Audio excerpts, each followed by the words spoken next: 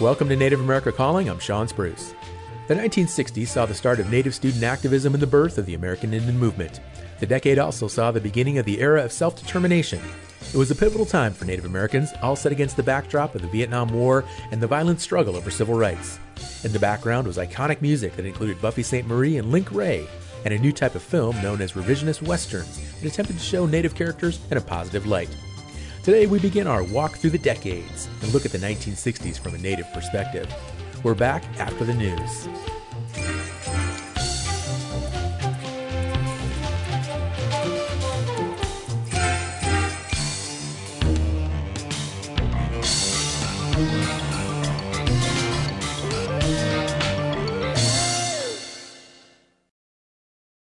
This is National Native News. I'm Antonia Gonzalez. The United States Supreme Court recently issued an opinion giving states concurrent jurisdiction with the federal government over major crimes in Indian country. This week, tribal leaders are holding a virtual roundtable to determine how to move forward. An attorney with the Native American Rights Fund says the opinion impacts tribes across the country. Victoria Wicks reports. 2 years ago, the U.S. Supreme Court issued its McGirt ruling that restored historical reservation boundaries in Oklahoma. As a result, almost half of that state, including Tulsa, is now Indian country. Before that decision came out, the state of Oklahoma tried and convicted Victor Castro Huerta for child neglect. After the McGirt ruling, Castro Huerta appealed his conviction, saying the state did not have jurisdiction because the crime occurred in Tulsa on tribal land and the young victim is Cherokee. The Supreme Court disagreed and found that the state has concurrent jurisdiction with the feds over a non-Indian, even under these circumstances. The situation in Oklahoma is extremely unusual, with a large and sudden increase in tribal land mass and on-reservation population. Oklahoma argued that federal prosecutors have been overwhelmed with felony cases, and so the state needs to step in. But NARF attorney Melody McCoy says the recent opinion affects more states than Oklahoma, which was joined by Texas as an amicus. There's 35 states around the United States that have federally recognized tribes within their borders. I'm not convinced that every single state has the same level of and type of interest that Oklahoma and Texas have. She says there are 574 federally recognized tribes of varying sizes and relationships with states, and it will fall to their leaders to find ways to protect tribal sovereignty and keep their citizens safe. For National Native News, I'm Victoria Wicks in Rapid City, South Dakota. Cherokee Nation citizen Dwight Birdwell received the Medal of Honor Tuesday for his service during the Vietnam War.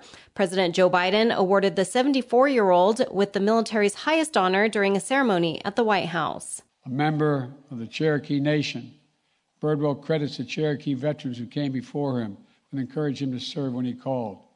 And I might note, Native American communities, a larger percentage, serve in the United States Armed Forces at a higher percentage rate than any other cohort in America.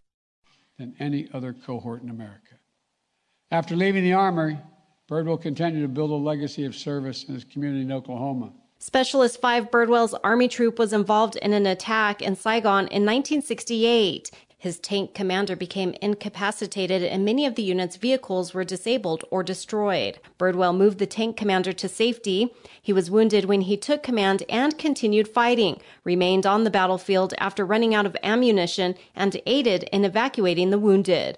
Birdwell says receiving the recognition is a great honor. Brings honor, respect, I believe, to the Cherokee Nation and its people. Brings honor, respect to the 25th Infantry Division, the U.S. Army, and the unit I served with in Vietnam.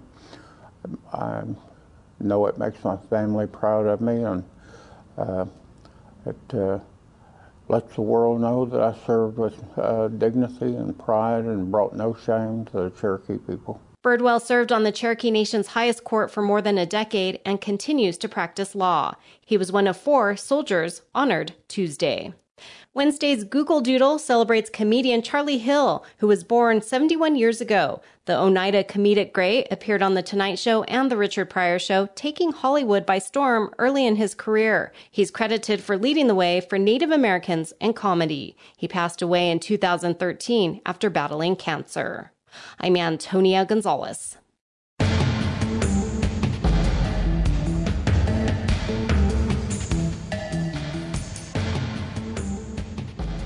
National Native News is produced by Koahnic Broadcast Corporation with funding by the Corporation for Public Broadcasting.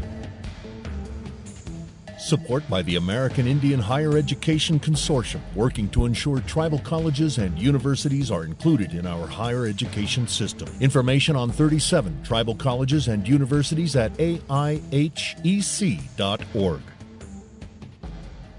Support by BNSF Railway, proudly supporting the nation's economy by moving the goods that feed, supply, and power communities across the country. More at bnsf.com/tribal relations.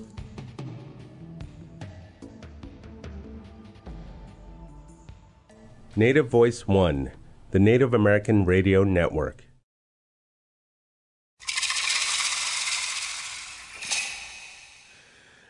This is Native America Calling. I'm Sean Spruce. Many associate the 1960s with hippies, Beatlemania, psychedelia, political assassinations, and the Vietnam War. But it was also a decade that saw the U.S. government grant more civil liberties and the rise of the Red Power movement. There were major milestones for Native people during the decade. In 1962, the Institute of American Indian Arts was founded in Santa Fe. In 1966, the Alaska Federation of Natives was founded in Anchorage.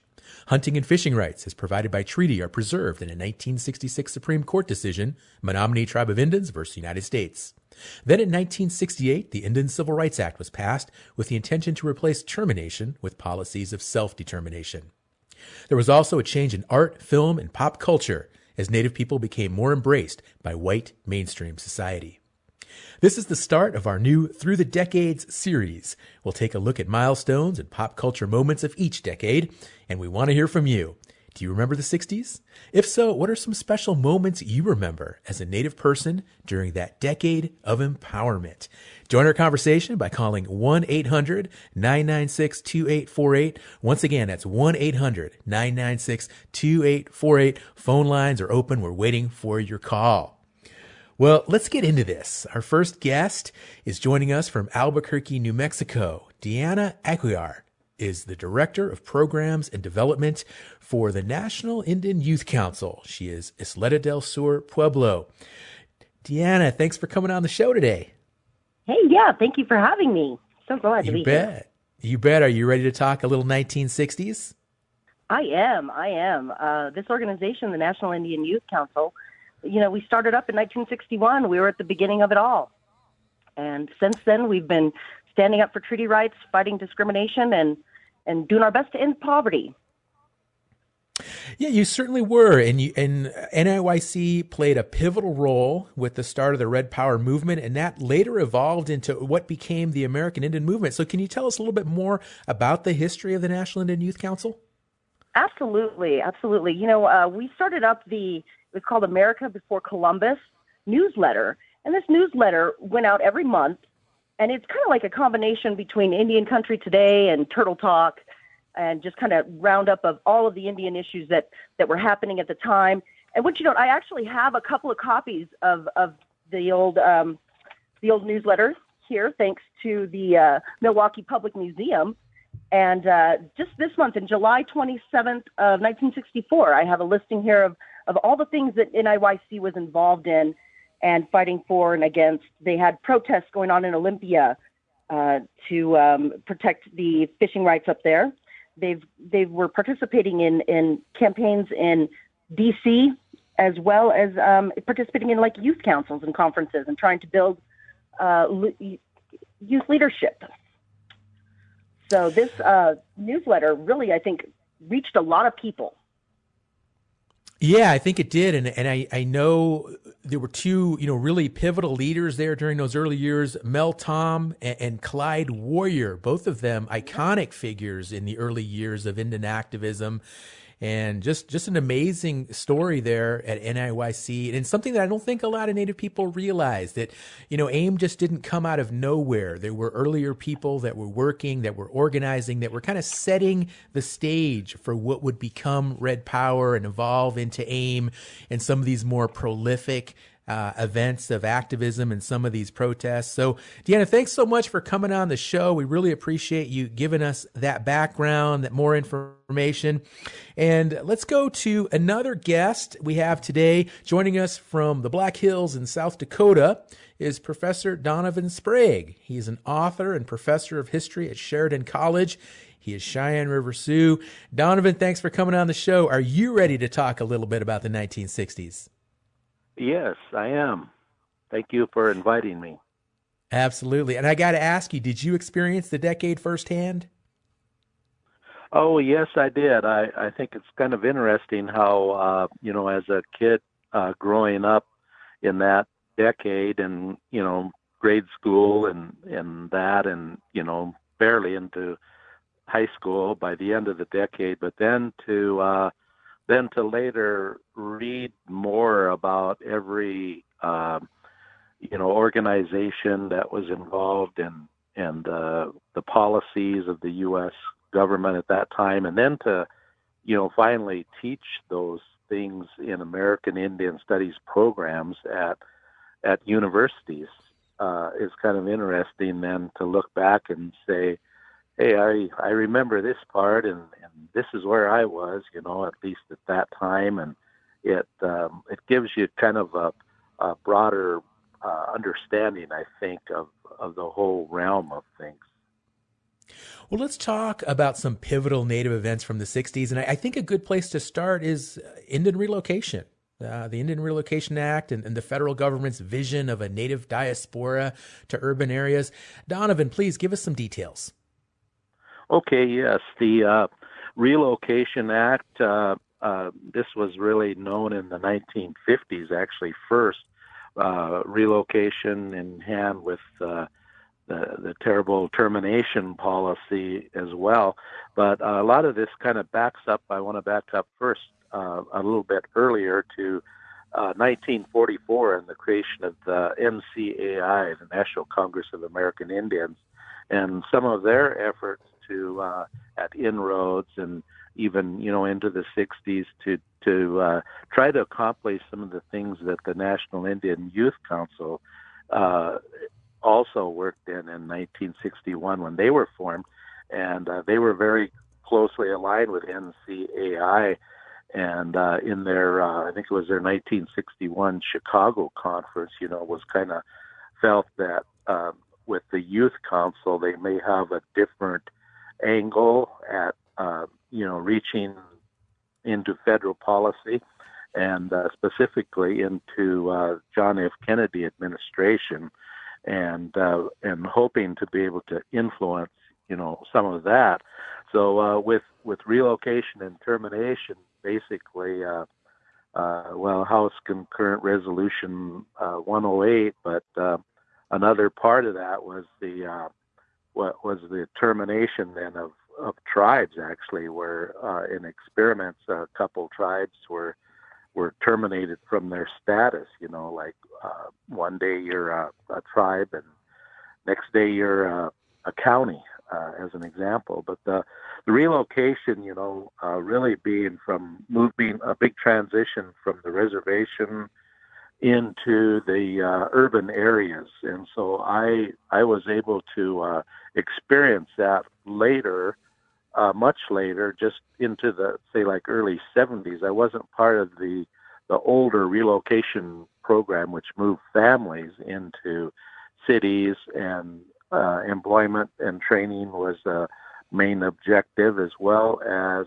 hoping, the people would kind of like be off the rolls from the reservation, and they marry in, assimilate into the larger dominant culture, and everybody is happy, so to speak, and they kind of go away. But there were a lot of things that happened in the urban Indian world, centered around American Indian centers and pan-Indianism, the coming together of various tribes together for one cause, even the powwows and the dance, and the American Indian people never went away. I mean, when I experienced the same concept. It was called higher education.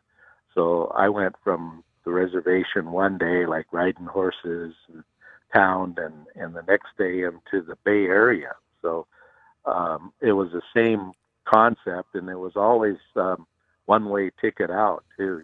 They pay your way over there, but then you're there. And so we were, in my case, we were processed over the naval base at Alameda, and that's where we would receive our checks to go to school, a monthly stipend type thing.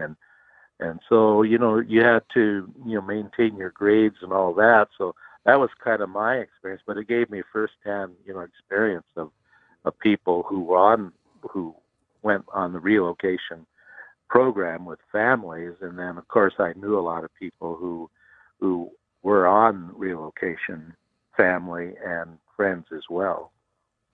Well, these relocation destinations, San Francisco, of course, was one, Denver, Minneapolis, even Cleveland, Ohio, which I don't think gets as much attention, but those, it still felt today, like you mentioned, the Indian centers and people that just moved there and they stayed there, they've raised their families, and just that beginning of that migration into urban areas. And obviously, the program, depending on who you talk to, it was a dismal failure, or some people say, well, it worked in some ways, but regardless, the effects are just so long standing. And as Native people, we continue to move to cities. We see that trend continuing, and it all kind of has its roots there during that relocation period, for better or worse. And Donovan, when we started the show, we heard President Biden mentioning many Native people that have served throughout the years in the military, and especially in the Vietnam War. That person from Cherokee was recognized and honored.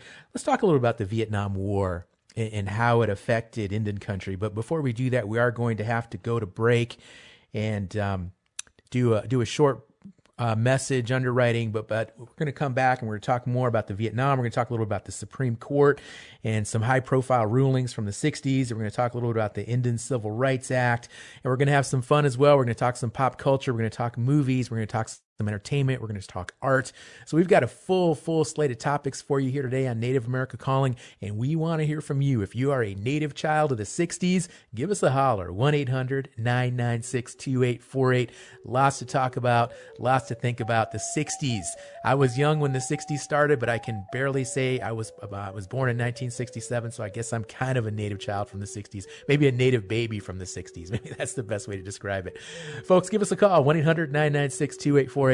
We're back right after this.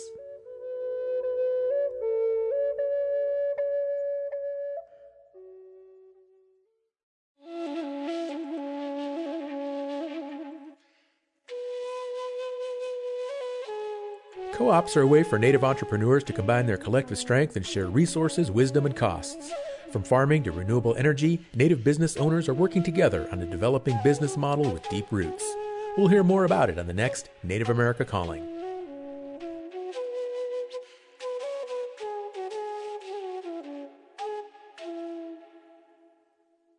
Program support by Amerant. For 35 years, Indian Country has put its trust in Amerant, providing insurance coverage, strengthening Native American communities, protecting tribal sovereignty, and keeping dollars in Indian Country are Amerant's priorities. More information on property, liability, workers' compensation, and commercial auto needs at Amerant.com. That's AMERIND.com. You're listening to Native America Calling. I'm Sean Spruce. We're kicking off our special Through the Decades series with the 1960s. We've been discussing major milestones for Native people. We want to hear from you.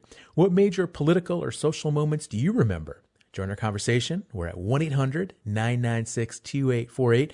That's also 1-800-99-NATIVE. We're speaking now with Donovan Sprague. He is a history professor. And Donovan, the 1960s, a turbulent decade. Some might say a loss of innocence. It was a time of empowerment, but it was also a tough time in the period of American history. And of course, the Vietnam War played a big role in that. That was a war that, it wasn't a glorious war like World War II. People didn't come home heroes from that. The United States came off really, really wounded from that war on a number of levels. But tell us, Donovan, how did it impact Indian country, the Vietnam War? Well, the Vietnam War impacted America, and it impacted the American Indian people very heavily because of the participation rate, which was always high for American Indian people. And I mean, it was just like every night, on the news, it was just everywhere was the latest death count, and just such a terrible time, of war. But then I was very happy to hear about the award that you mentioned earlier, Medal of Honor to the Cherokee gentleman, and the note mentioned by President Biden, and in that quote that was just aired, I heard him say that no other ethnic group, or he called it a cohort group, participates in the wars as much as American Indian people. And I've been saying that for years. I speak at Fort Knox. I've been to Germany and France and at these bases, especially on Veterans Day and American Indian Heritage Month. And that's one of the closing things I talk about, is that American Indian people serve at usually around 50% are veterans of American Indian wars, including of U.S. wars, and Vietnam, being one of those. And there's no ethnic group in America that comes close to that figure. Right. So That's the first time I heard it. It gets through. They're pulling out some good stats there, and that's due to the president's cabinet and people that have those types of information and data. Absolutely. Donovan, tell us a little about the Indian Civil Rights Act, and how did that come about? Well, the Indian Civil Rights Act of 1968 came about after the 1964 Civil Rights Act, and then the focus on that American Indian people specifically need their rights as well, and some of those involve full access to the U.S. Bill of Rights and inroads, at least, some things were freedom of religion, which specifically didn't come about until 1978 with the Indian Child Welfare Act and American Indian Religious Freedom Act. But those things were being talked about as problematic areas in that. And then habeas corpus, justification of lawful imprisonment, right to a trial by a jury, and some of those things seem like, wow, those should just be inherent and something not new, but it is. I've told my students before, I say, well, what year did American Indian people get their religious freedom? And they're thinking 1800s and early 1900s, and they can't hardly believe it when you say 1978. That's like right. yesterday. But right. Another thing with all this that we've been talking about too was, of course, Johnson signed this, the Indian Civil Rights Act, President Johnson, and another part of that, of course, was the Great Society, Johnson's Great Society, and War on Poverty. And so that was another big part that I directly, witnessed, that, money and funds came into reservations, including my homeland, which is among the poorest. And I never did have a job, under that program where I was able to work, but I seen a lot of people, even teenagers, for the first time going to work, on our reservation. And I thought, wow, that's something I never seen before. You know, there were no jobs. You know. Right. Well, Donovan, thanks for all that background, especially with regard to the Indian Civil Rights Act, and it incorporated modifications to the First and Fourth through Eighth Amendments of the Bill of Rights into federal law. So it's really great to have that background.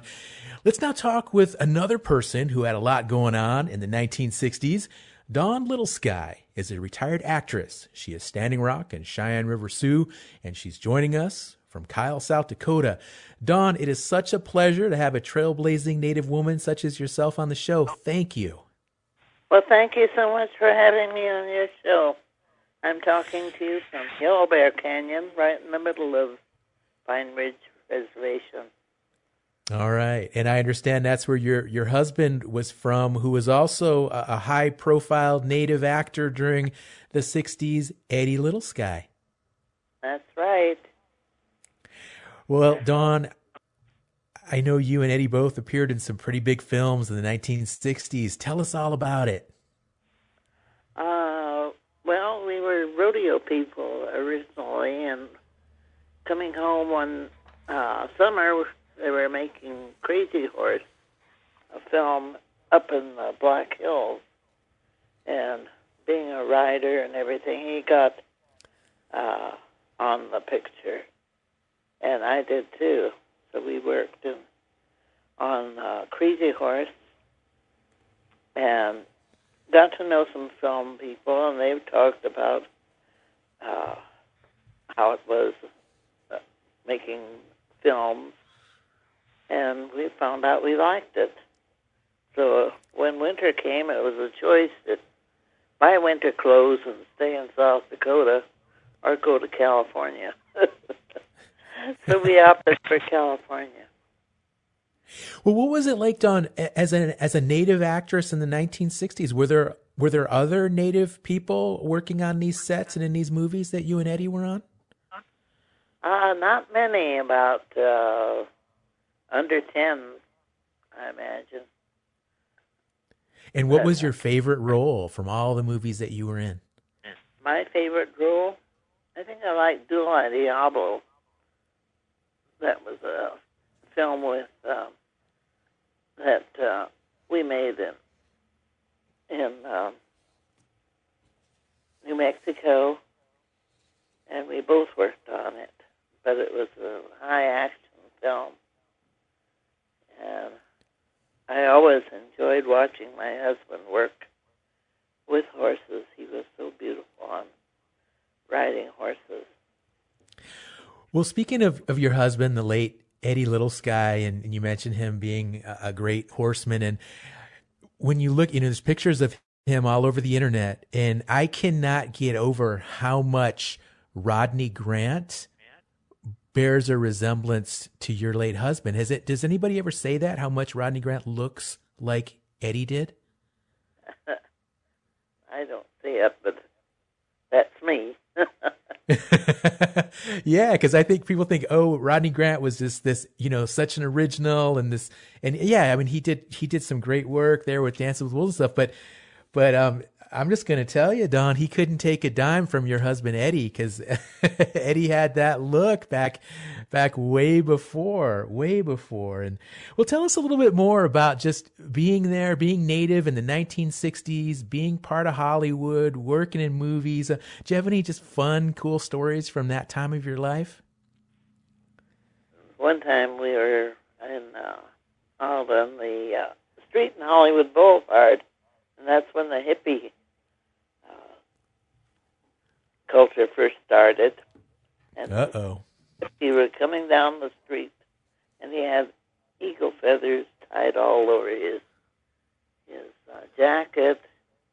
And all at once he saw two Indians walking there, and of course his heart just went out.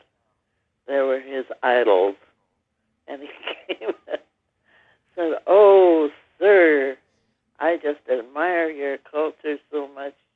And all of us, my husband looked at him and said, "You don't deserve those eagle feathers," and took a grab at him.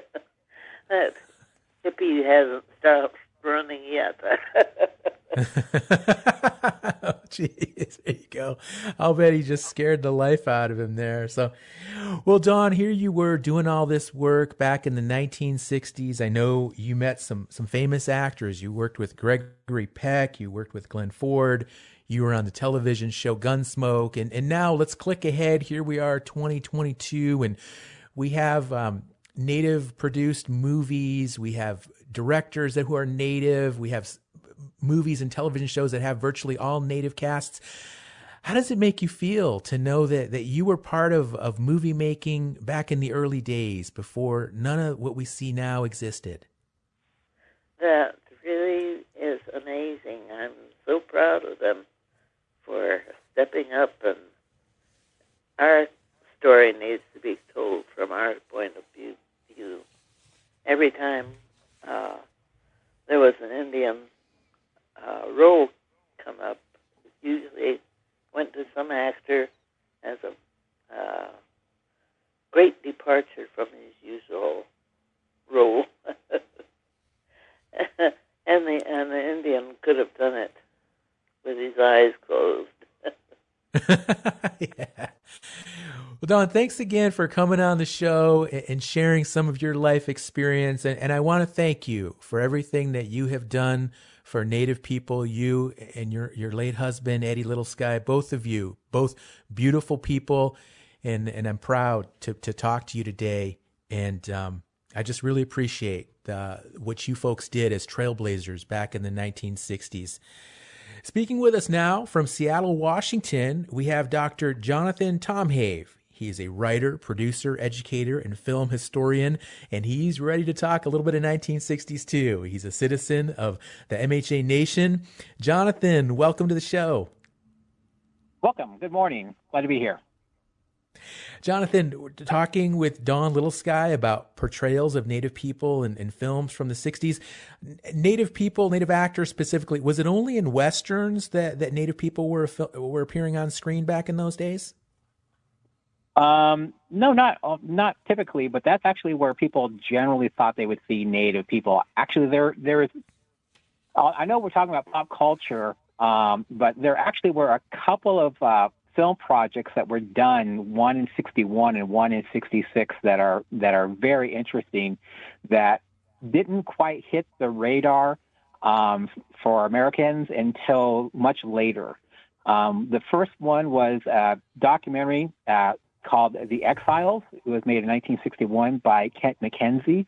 And the other one was a film series done by Saul Worth and John Adair titled Navajo Film Themselves. And they're both kind of like, they're both very interesting because with the Exiles, Kent McKenzie, he was very interested in Native people and Native life, and he went to the reservation to actually record what it was actually like being a Native living on the reservation. But when he went to a few of them, he noticed that the youth weren't there. They had, of course, for relocation, have moved to the cities. And so he decided then to actually make a film about the night in the life of a bunch of young Native people in Los Angeles. And it started in the 50s, and, when he started filming late 50s and finished in 61, and it was done in a guerrilla style of filmmaking to where him and his friends would lift camera from other shoots, use the ends of reels, and shot this incredibly beautiful documentary of night. And like all documentaries, it has some docudrama elements to it. And when it was released at the Venice Film Festival, it was given wide critical acclaim. But unfortunately, what happened was that the public wasn't ready for something like that because it did not fit the stereotypes, the essentialisms that America had been raised upon about how Native people are supposed to be, because these were Native people in modernity. These are Native people living their lives. And the second set was the Navajo Film Themselves, and it was just an interesting experiment with the film, with these two academics. They wanted to see what would Native people make if they were taught how to make film, but not taught film techniques. And their question was, would there be something that would come out of it because they wouldn't have necessarily the burden of this is how you're supposed to shoot a film. And depending upon who they had, because with the Navajos that they worked with, they some lived on the reservation, some lived in cities. That the aesthetics actually reflected that. But what was really interesting about it is that a lot of what they noticed was that a lot of traditional Navajo story narrative techniques were actually added into the film. That they filmed something that they would use when they would tell stories. For example, it would be like walking was a big part of a lot of the stories that they would tell, even though in modern times they would use a truck to get to places. They would film walking and journeys and stuff like that. So those are two really interesting films that were made there. And Jonathan, also, I'm sorry, like, real quick, yeah. Jonathan. So X-Files, 1961, and then Navajo film themselves. Are these movies available? Like, can you find this stuff on Netflix? How could people watch this? The X-Files, it's on DVD. Periodically, you can see it pop up somewhere. The Navajo film themselves, unfortunately, it's you have to actually pay to get the DVD, and it's a lot more expensive because of the intellectual property and who it's owned by. And the reason why I wanted to talk about both these films, because, although there were a number of wonderful films that have Native people that were in them during the 60s, these were two films that were actually added to the National Film Registry. So they actually are preserved for all time. And so they are critically acclaimed, important films that were made. And a little side note is that when the X-Files before the X-Files came out, I got a chance to see the restored version, and I was having a meeting with Ben Levin. He's a professor emeritus from University of North Jonathan, I'm Texas. sorry. Jonathan, we're going to have to go to break, but I'm going to let you finish this story because I know we all really want to hear more about it. Folks, if you're listening right now and you want to talk about the 60s, what are you waiting for? 1-800-996-2848. Once again, 1-800-996-2848. Give us a call. We'll be right back after this break.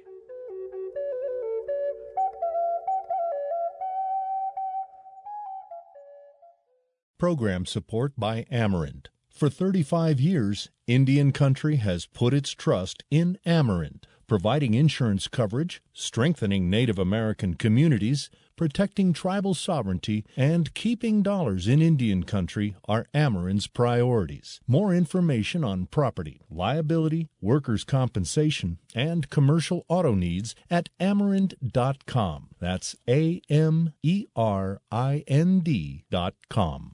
Thank you for tuning in to Native America Calling. I'm Sean Spruce.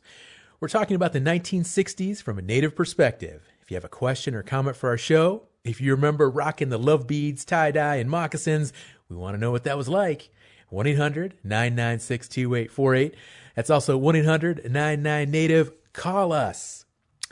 We're speaking now with Dr. Jonathan Tomhave. He is a writer, producer, educator, and a film historian. Jonathan, before break, you were getting ready to tell us a story. It was shaping up to sound really interesting, exciting. Please continue. Yeah, I was speaking with, like I said, Professor Emeritus Ben Levin, and I mentioned that I've actually seen the film, The X-Files, and he says, oh, on VHS? I said, no, I've seen the new revised print, and he was shocked and stunned. He goes, that was his favorite film of all time, because he just said just the beauty of it, the story that was told, and just how Native people were seen very differently than what was being produced at that time. So that it's a very interesting thing, and also the reason why I said these are so important because Navajo film themselves was put on the National Registry in 2002, and the X-Files in 2008. And that means that these are films that are so important that the federal government has said that these must be preserved for all time. So that's why it's up there with The Godfather as far as being considered an important film. Wow.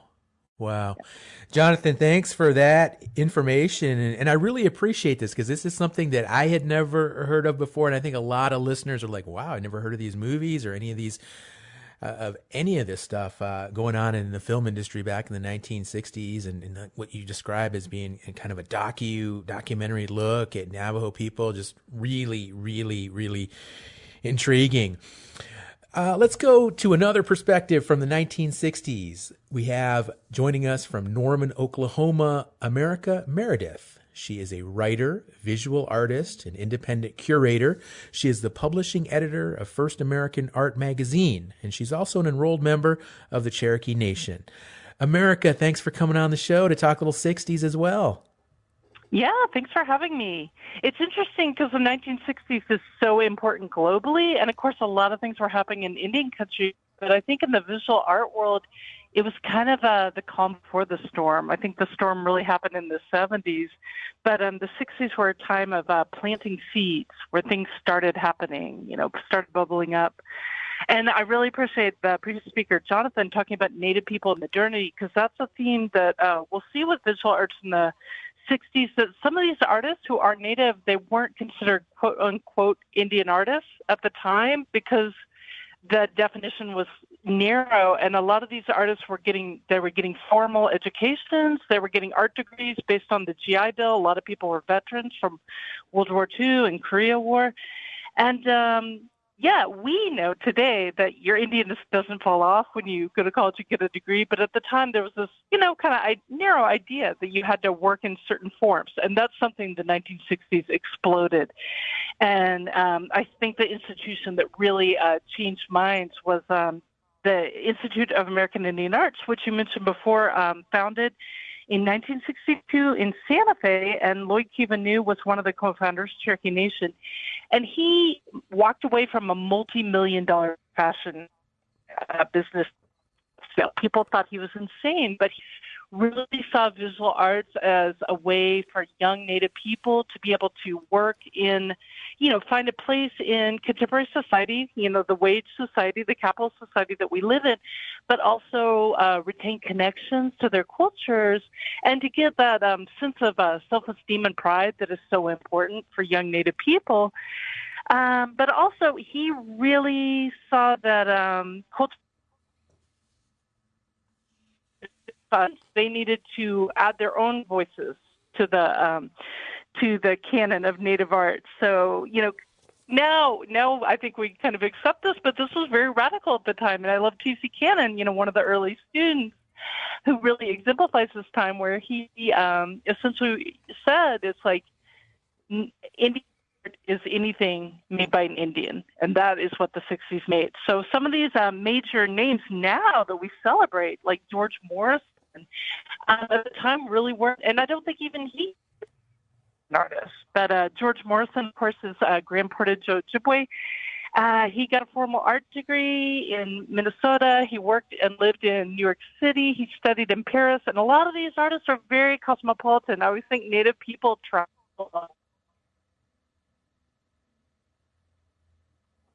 of art and just so really exclusive art. And that's an interesting phenomenon you'll see throughout the 60s is students. And that's something you'll also see with Oscar Howe. Oscar Howe, Terry Saul, and Dick West all able to go to OU, University of Oklahoma, where I'm at, and they were able to get MFAs with the GI Bill, and they were able to teach. So Oscar Howe, he was teaching at University of South Dakota. Okay. Native students. America, I'm sorry. I'm going to go ahead and let our producers work on your line a little bit. You're cutting out a little bit, but this is great information. Really appreciate it. Donovan, let's talk a little bit more about some of the art going on in the 1960s. And as I understand it, you were in a psychedelic rock band in the Bay Area during the 60s. Tell us about that. Oh, yeah. I've always been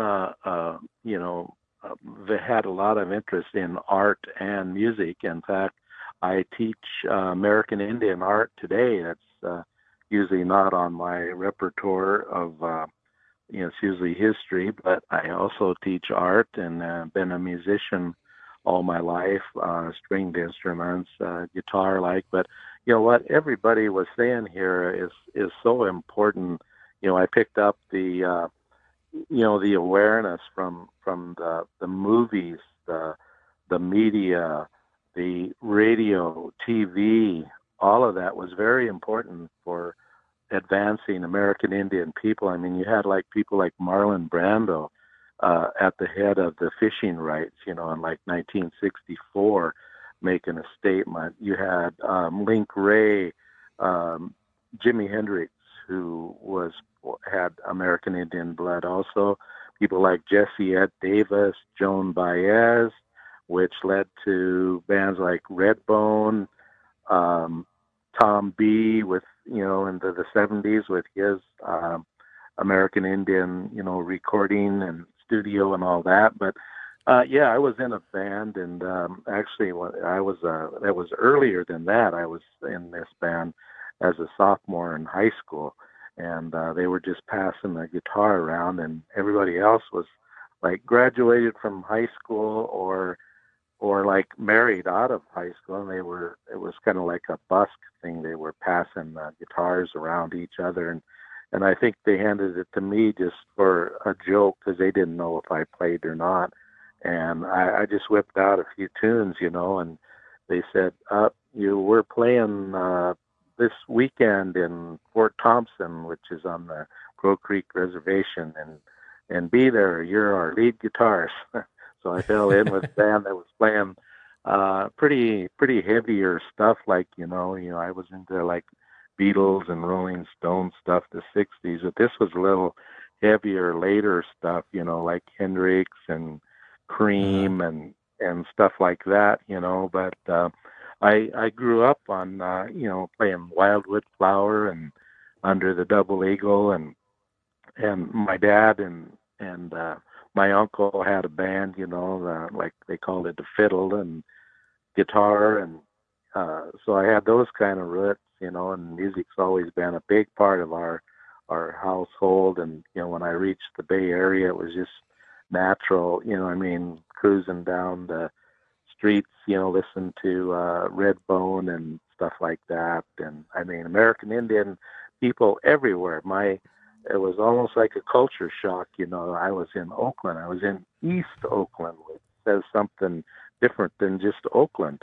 And probably 90% of my neighborhood was African American, and I think most of the others were Hell's Angels from motorcycle gang, and they put us right in the middle of it. We're going to be cutting corners, and you weren't going to be living where you thought you were. But anyway, here's your apartment. And so, okay, we just went in there. But they loved us. I played at a club every week, usually down on one of the main streets there of our neighborhood, and they loved American Indian culture. And of course, we had the American Indian centers that were mentioned, like in all cities like that. And when you mentioned Cleveland, a friend of mine from Sheridan, actually, I mentioned being at the Rock and Roll Hall of Fame, and right next door there's Brown Stadium, and he said, well, that's right where I worked. He said, I was on the docks there in Cleveland, and he said it was a great time. American Indian people were coming out, and who do you think was on the payroll? Was one of my best workers on the docks was Russell Means. Oh my gosh. Okay. So we've got a caller on the line right now, Daryl, listening in Hayward, Wisconsin, WOJB. Daryl, let's talk some 60s. You're on the air. Yes. One of the things that you've got a great show. You've always had great shows, and I love listening to Native American Calling. But as you're talking, I'm currently reading a book called Celluloid Indians, Native Americans in Film. It was written by Jacqueline Kilpatrick and published in 1999. But it's very current, and some of the things that are presented in the book, I can relate them to what's currently going on in our current politics. But the thing that I noticed in the back, just while I was waiting here, is that the first sentence in the description of the book, it says Native American characters have been the most malleable of metaphors for filmmakers. And that's basically what the book talks about, is just the different things that were done and how they were changed to represent not what we as Native people see ourselves, not how we see ourselves, but as they interpret us and how they want to present their heroes being the everyday hero, the everyday person, whereas the natives they presented as being the savages and the unintellectual and such, by the way they had us speak and the things we did. And that was a great disservice, obviously, to us, but also a disservice to the people who were wanting to learn the truth and such. Absolutely. And the book is titled Celluloid Indians. Daryl, thanks for that call and that resource that you just shared.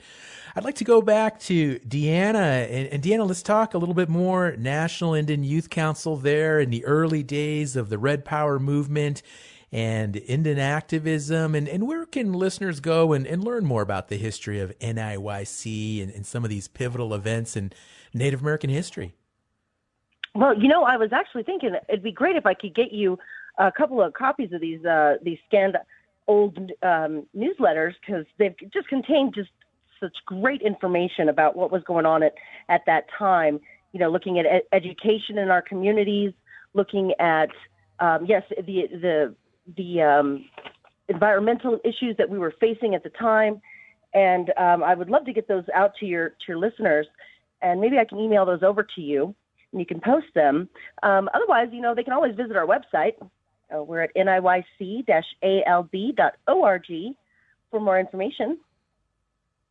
Yeah, please do that. Send those over. Maybe we can put those up online and learn a little more. And Deanna, I want to ask you, the 60s, what do you remember about them? Or when you just hear that word, the 60s and Native America, what's the first thing that comes to mind to you?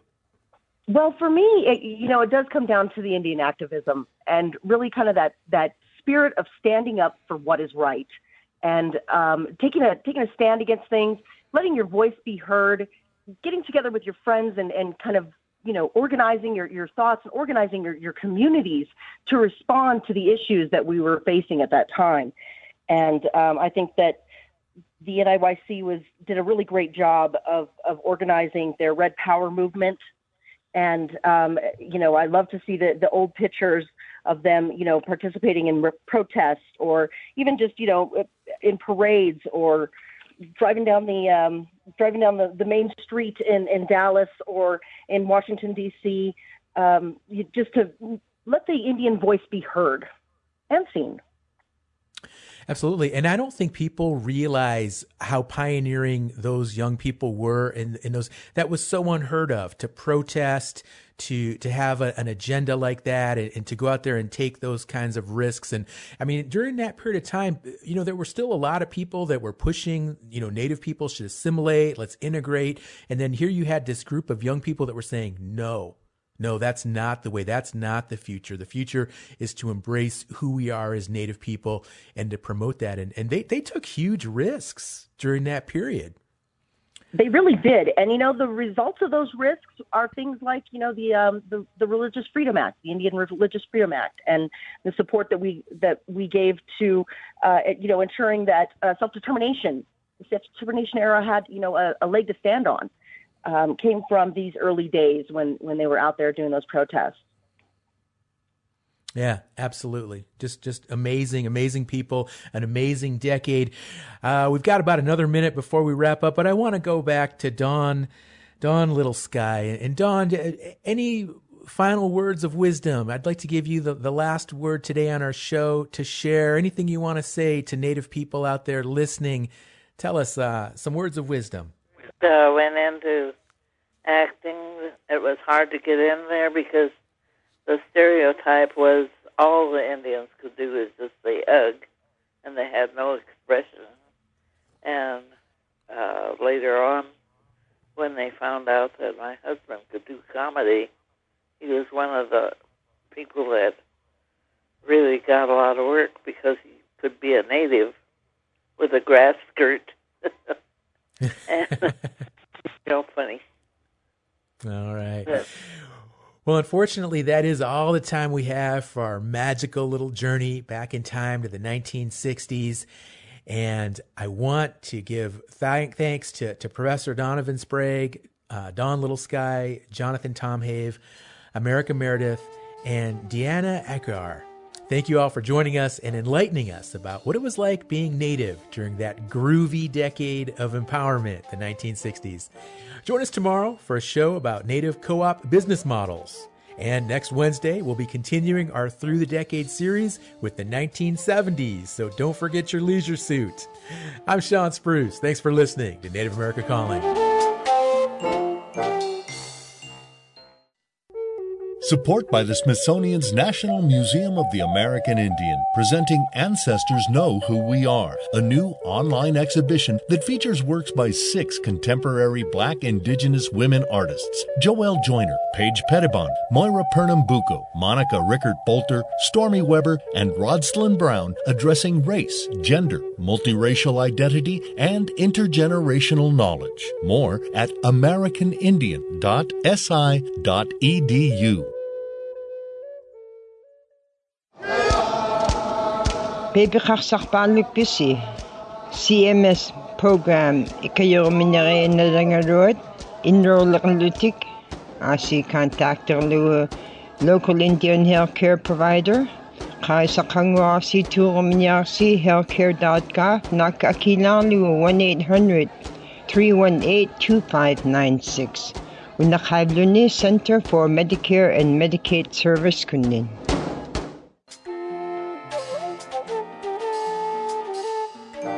Native America Calling is produced in the Annenberg National Native Voice Studios in Albuquerque, New Mexico by Koahnic Broadcast Corporation, a Native nonprofit media organization.